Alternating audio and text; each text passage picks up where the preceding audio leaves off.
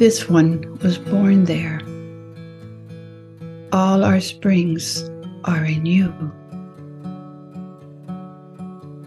This one was born there. All our springs are in you.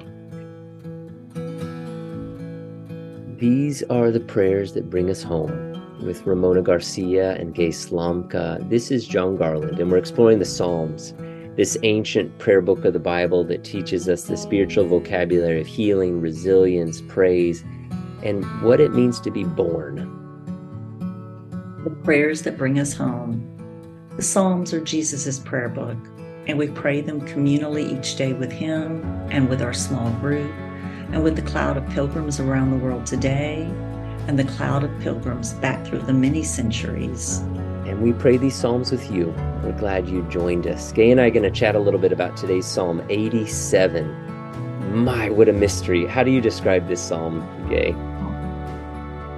John, I really have no words. This is such a mystery to me about a city and then being born, and I am going to rely on you to kind of carry this for me because I don't understand this one, John. I think I love prayers like this where it just sets you off balance and you remember, oh, it's not about our understanding. We're going to experience this and catch glimpses. Let's begin first with this distilled prayer, and then we'll come back to we'll listen to Gay read. I'm sorry, Gay. You and I are going to chat about it. Ramona will read Psalm 87, and then we'll engage in this mystery. The images are so beautiful. This one was born there. All our springs are in you.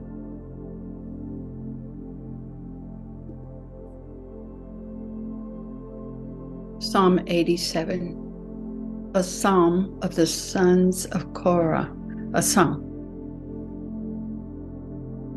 His foundation is in the holy mountains. Yahweh loves the gates of Zion more than all the other dwelling places of Jacob. Glorious things are spoken of you, city of God, Selah. I shall mention Rahab and Babylon among those who know me. Behold, Philistia and Tyre with Cush. This one was born there. But of Zion it will be said, this one and that one were born in her, and the Most High himself will establish her. Yahweh will count when he registers the peoples. This one was born there, Selah. Then those who sing as well as those who play the flutes will say, all my springs are in you. Amen. Wow, Psalm 87. There's so much beauty in it and also mystery. How do we want to approach this, Gay? How do we come to this song? You know, John, I really don't know. This psalm is really a complete mystery to me, but there are some lines that I really love, but I don't want to jump ahead to those yet. So I'm going to let you start this conversation because I really am not sure about this psalm. But it's beautiful. Yeah, it is really beautiful. Obviously, it was used in worship because of the Selahs. We don't know what the word means, but we know that's an indicator it was used in corporate worship.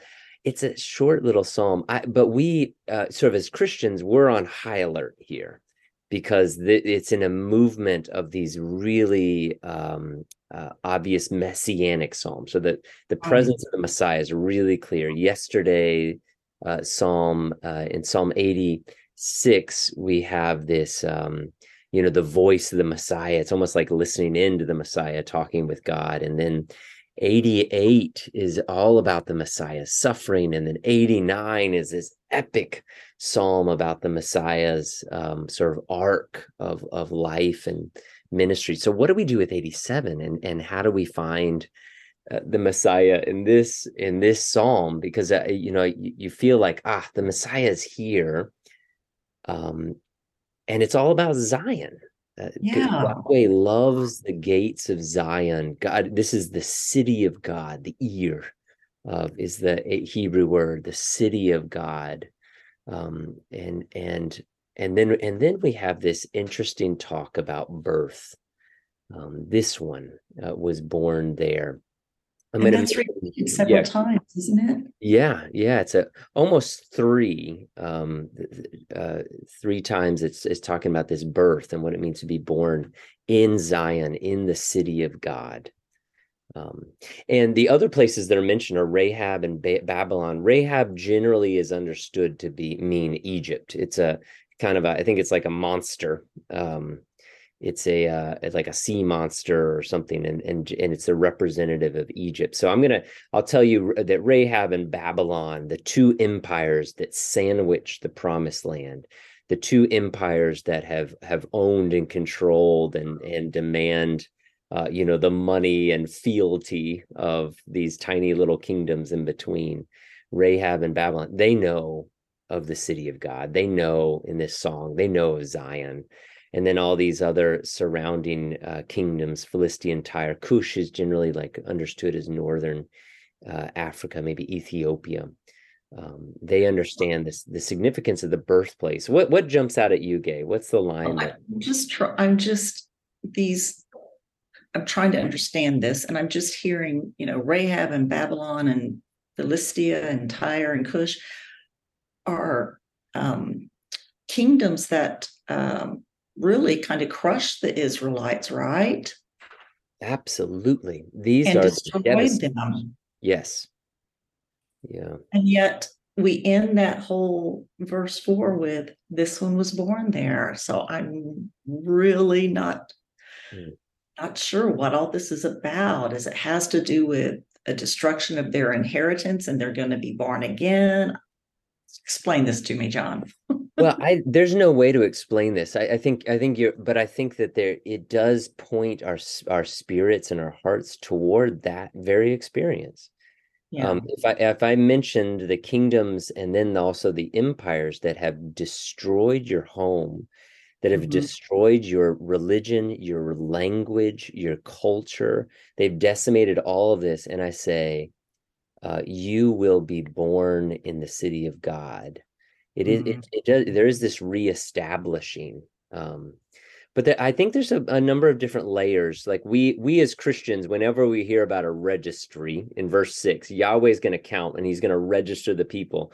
We immediately think of our Christmas pageants in Luke chapter 2, where you have the emperor is making people register. Now Babylon has become Rome, and the emperor is making people register. Well, this is countering that. It's like, no, God, Yahweh is registering. That registry is ridiculous compared to the way God counts. It's a reversal of that. It's a resistance of what the empires have done to the people.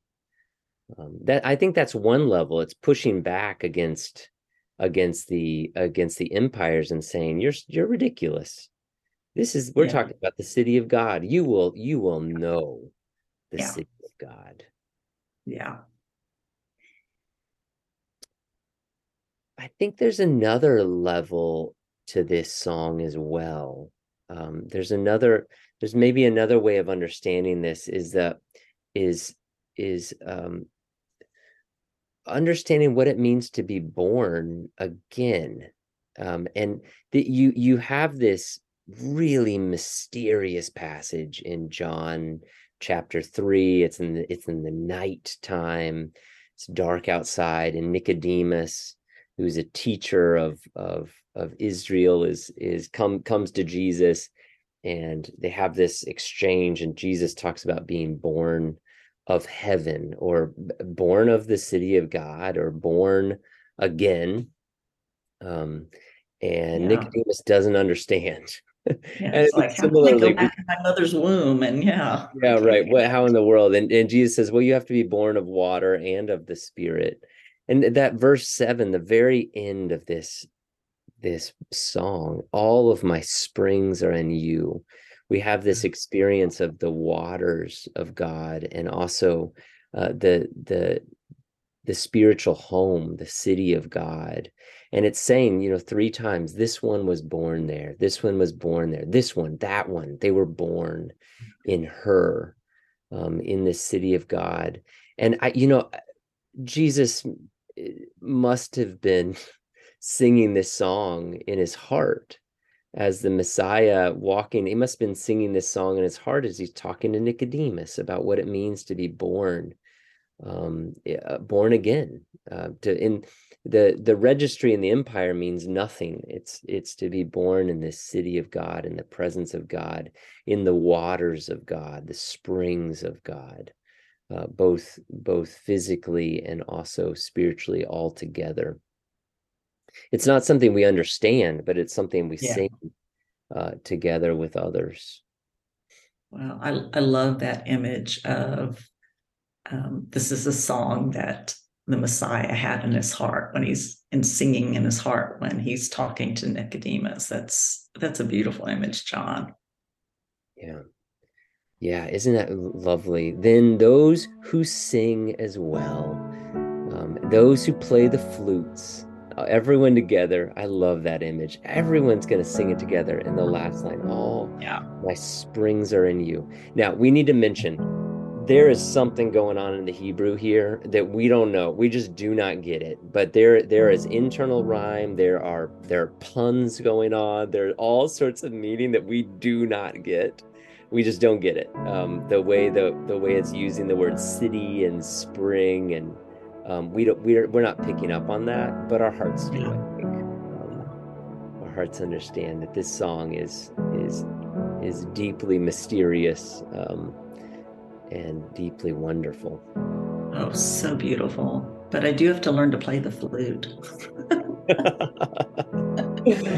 love it. Thanks, Kay. Thank you, John. This one was born there. All our springs are in you. This one was born there. All our springs are in you. This one was born there. All our springs are in you.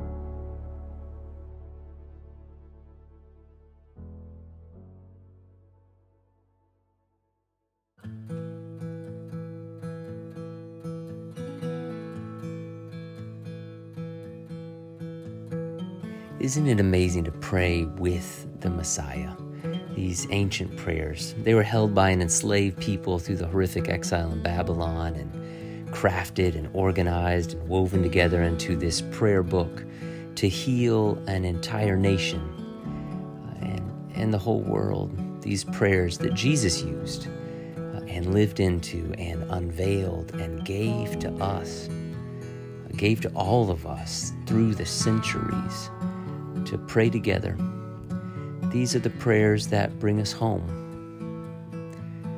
Well, blessings, you all. We'll see you tomorrow. And until then, may the peace of Christ walk with you on your long journey home. We are all going home